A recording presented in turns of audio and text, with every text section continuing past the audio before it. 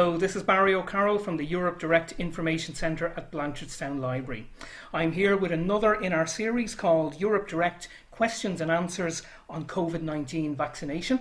Today I'm joined by Dr. Lucy Jessup, who is the Director of the National Immunisation Office, is a Director of Public Health and is responsible for the coordination of all national immunisation programmes. So Dr. Jessup, thank you very much for speaking to me today.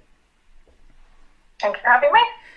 Okay, we'll get started because everyone is really eager to know how the vaccination programme is going in the country. So at what point are we at now in the vaccination programme in terms of age groups, and are we on track?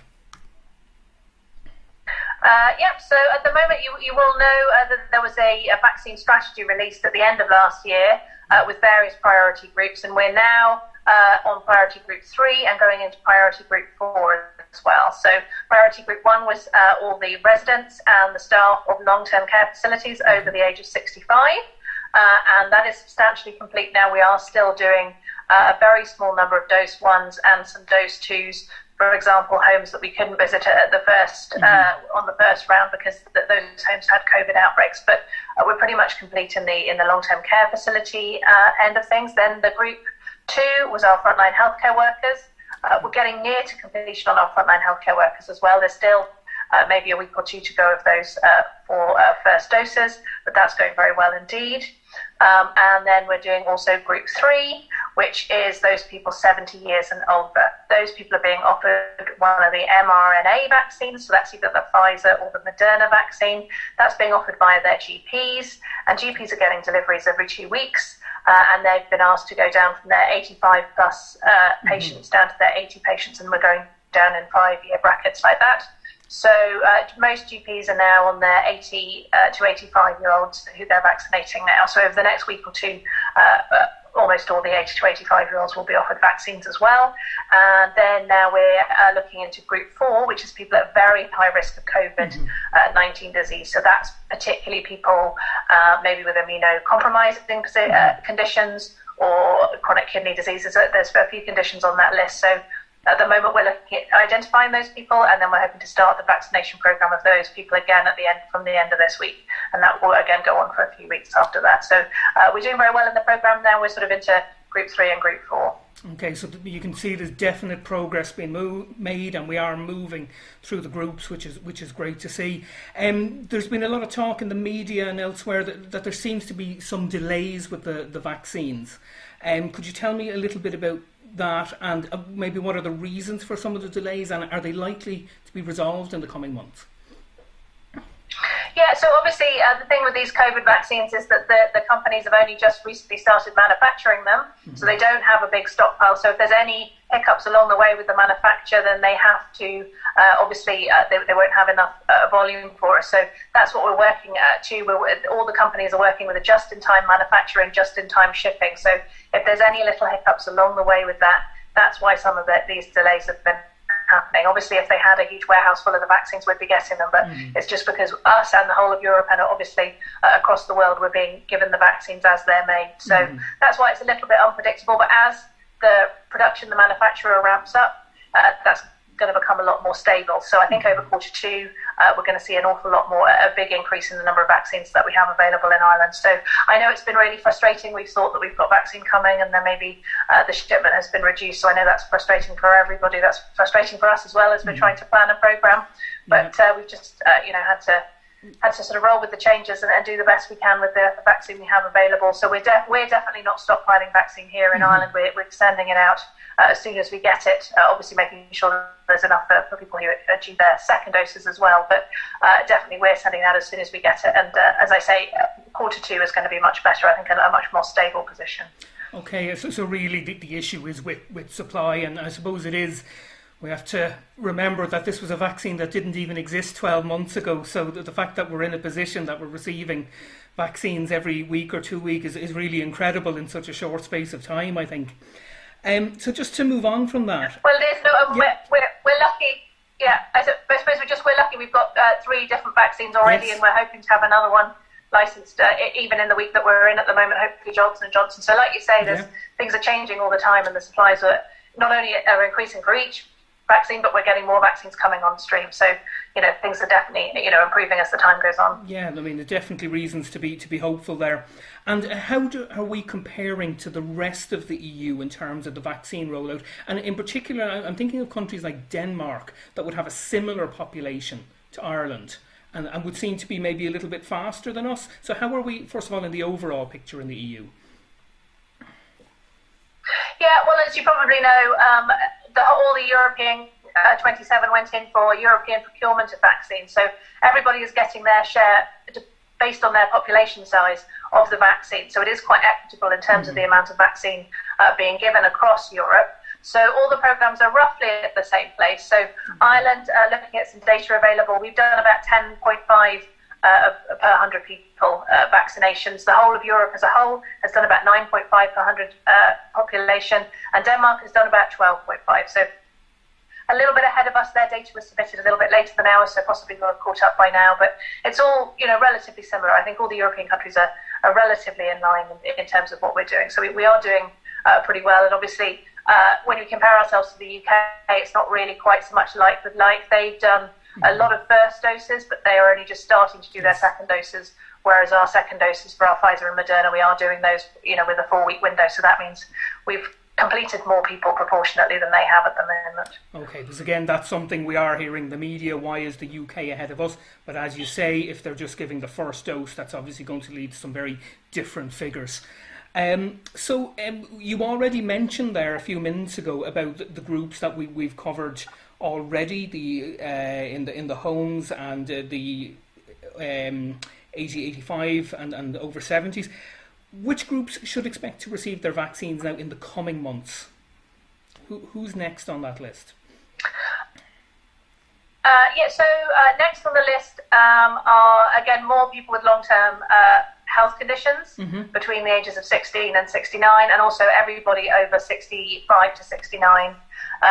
Then going down to non-long-term, non-frontline healthcare workers, and then working down through the other priority lists like key workers as well. So at the moment, that's the prioritisation list. The prioritisation list was changed recently on advice from NIAC. So I suppose the important thing is to kind of watch the space in terms of the prioritisation list. As we learn more, as there's more data, as more vaccine becomes available, that prioritisation list may change slightly. But we are working down through that list at the moment. So it's the people most at risk of severe disease and death from COVID-19 effectively. So those people with the chronic conditions and older people are the ones that we're prioritising at the moment and for the next couple of prioritisation groups.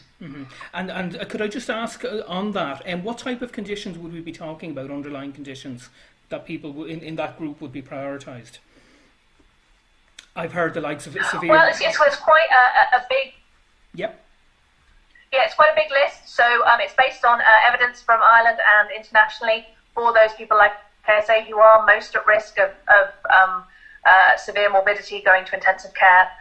Unfortunately, some are more at risk of dying. So it's quite a big list. So, for example, chronic heart conditions, chronic lung conditions, diabetes, immunosuppression, as well as people. So immunosuppressive treatment, people who've had transplants, chronic liver conditions, some of the chronic neurological conditions, and some disabilities as well. So it's quite a long list. And we'll be working through that list via the hospital consultants who will know some of those people, for example, dialysis or people who've had transplants. And then some people will be more easily identified by their general practitioner. So we're just working on ways that we can contact those people and offer them vaccines when they're available. Excellent. Okay. So we'll move on. I said we're a good little bit into the vaccination programme now. And is there any data to suggest that it may be slowly beginning to have an impact? So there's early data from Ireland that, for example, like I said, we've done a large proportion of our frontline healthcare workers. And if you look at the percentage of cases in Ireland who are frontline healthcare workers, it was 15% in early January, and now it's down to 5%. We've also seen a good decrease in outbreaks in long-term care facilities as well because of those people being vaccinated. So there's some early data in Ireland that it's having an effect, and there's also quite good data now coming available from the UK and from Israel, who are quite a bit further on with their programs in terms of their reduction in cases for those people that have been vaccinated as well. So it really does look like the program is working to reduce those people becoming severely unwell, which is really what the programme was designed to do. So that's really good news. Absolutely, and like we're hoping as well in this series to give people a little bit of hope. So to hear news like that is really, really positive. And so, I mean, looking at the bigger picture again, roughly how many vaccines of the different types do you expect to be made available to Ireland, and will we have enough to cover the whole population?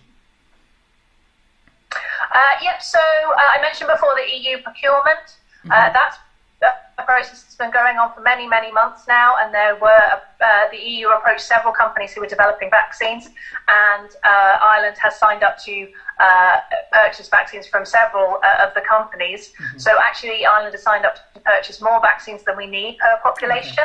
But actually that's a good news. That's a really good thing. At the time we were signing up, nobody knew which vaccines were going to be successful or unsuccessful. Not all vaccines are going to come to fruition, get through the trials and be successful. So that was one of the reasons we signed up to more vaccines than we needed.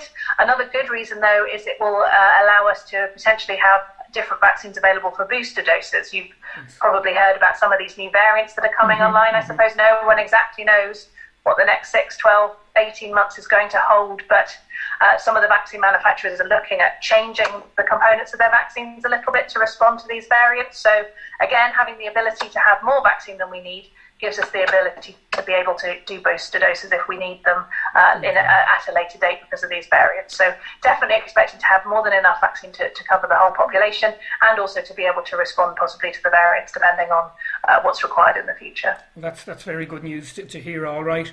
And if the quantity of vaccines arriving in the country increases, which you said could well happen, does this mean that more people will be vaccinated sooner? Will it speed up?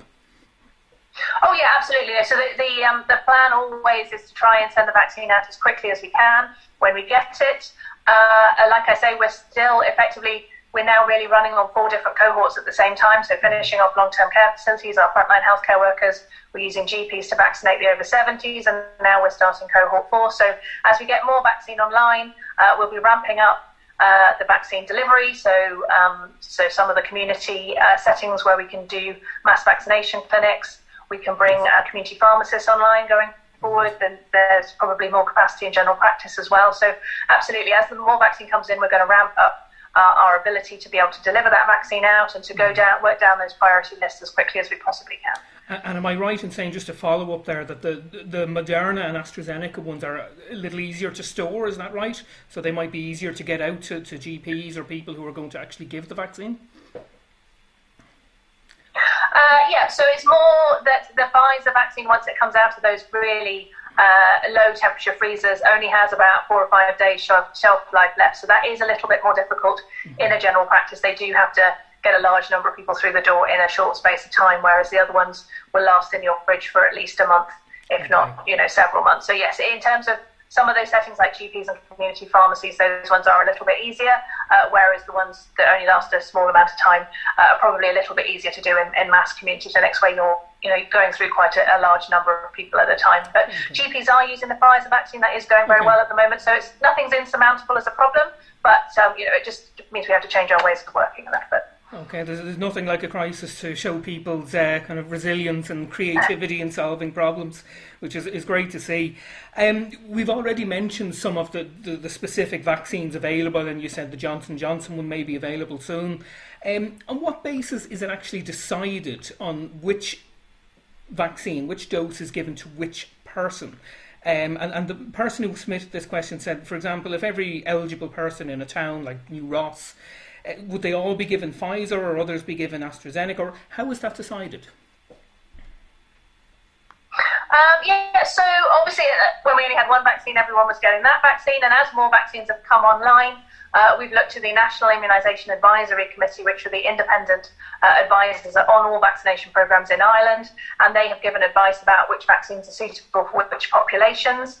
At the moment, NIAC have advised that all vaccines are suitable for all populations, but they did give some preferential advice that people over 70, ideally, if the vaccine was available, should be given the mRNA vaccine. So that's a Pfizer or a Moderna vaccine, and that's what we're doing at the moment. That's why that Pfizer vaccine is going to general practice to deliver vaccine to those people. So as more information becomes available, that advice may change. Johnson & Johnson isn't licensed yet, so we don't know what NIAC is going to advise about who should be given that vaccine. So that's something to sort of watch this space. But certainly in an area, probably people will be getting different vaccines. It really depends where they are in the cohort and whether that vaccine is suitable for them. And just to confirm something, am I right in saying the Johnson & Johnson vaccine is a single-shot vaccine? Is that right? It is a single-shot vaccine, so obviously that will make it a lot easier if you don't need to return for a second visit, yeah. Okay. Next question actually came from a young person who has asked that those under 18 have not really been mentioned yet in the vaccination plan. Has a plan been devised once all the adults have been vaccinated to move on to the younger groups, or what's the situation with that? Yeah, so really the issue is in terms of the licence ages for the vaccine. So AstraZeneca and the Moderna vaccine are only licensed for people 18 years and over. The Pfizer vaccine is actually licensed for people 16 years and over. So now we're targeting the very high-risk people.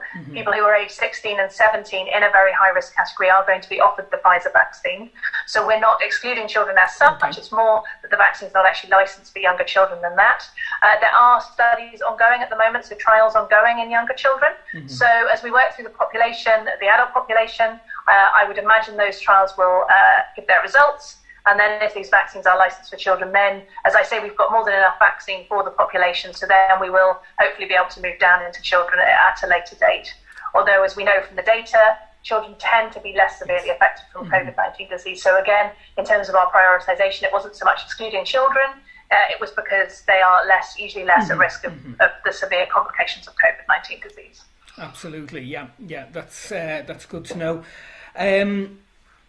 So a lot of people are wondering kind of when is my turn, when will I get to do this? My own parents are living quite close by, and they're quite anxious. So how will people actually be informed of the date of when they get their first vaccine and where to go? How will they know? So I think, again, it depends in terms of this prioritisation list, where you are in that prioritisation list. So it's very much listening out for, say, radio adverts, television adverts. At the moment, we're promoting the fact that we're giving the vaccine to people 80 years and over, and that their GP will contact them. So those people will be contacted by their GP when they have the vaccine available. For the very high-risk conditions at the moment, they're going to be identified via their hospital clinician. So again, the clinician will call them in when they have the vaccine available to vaccinate those people.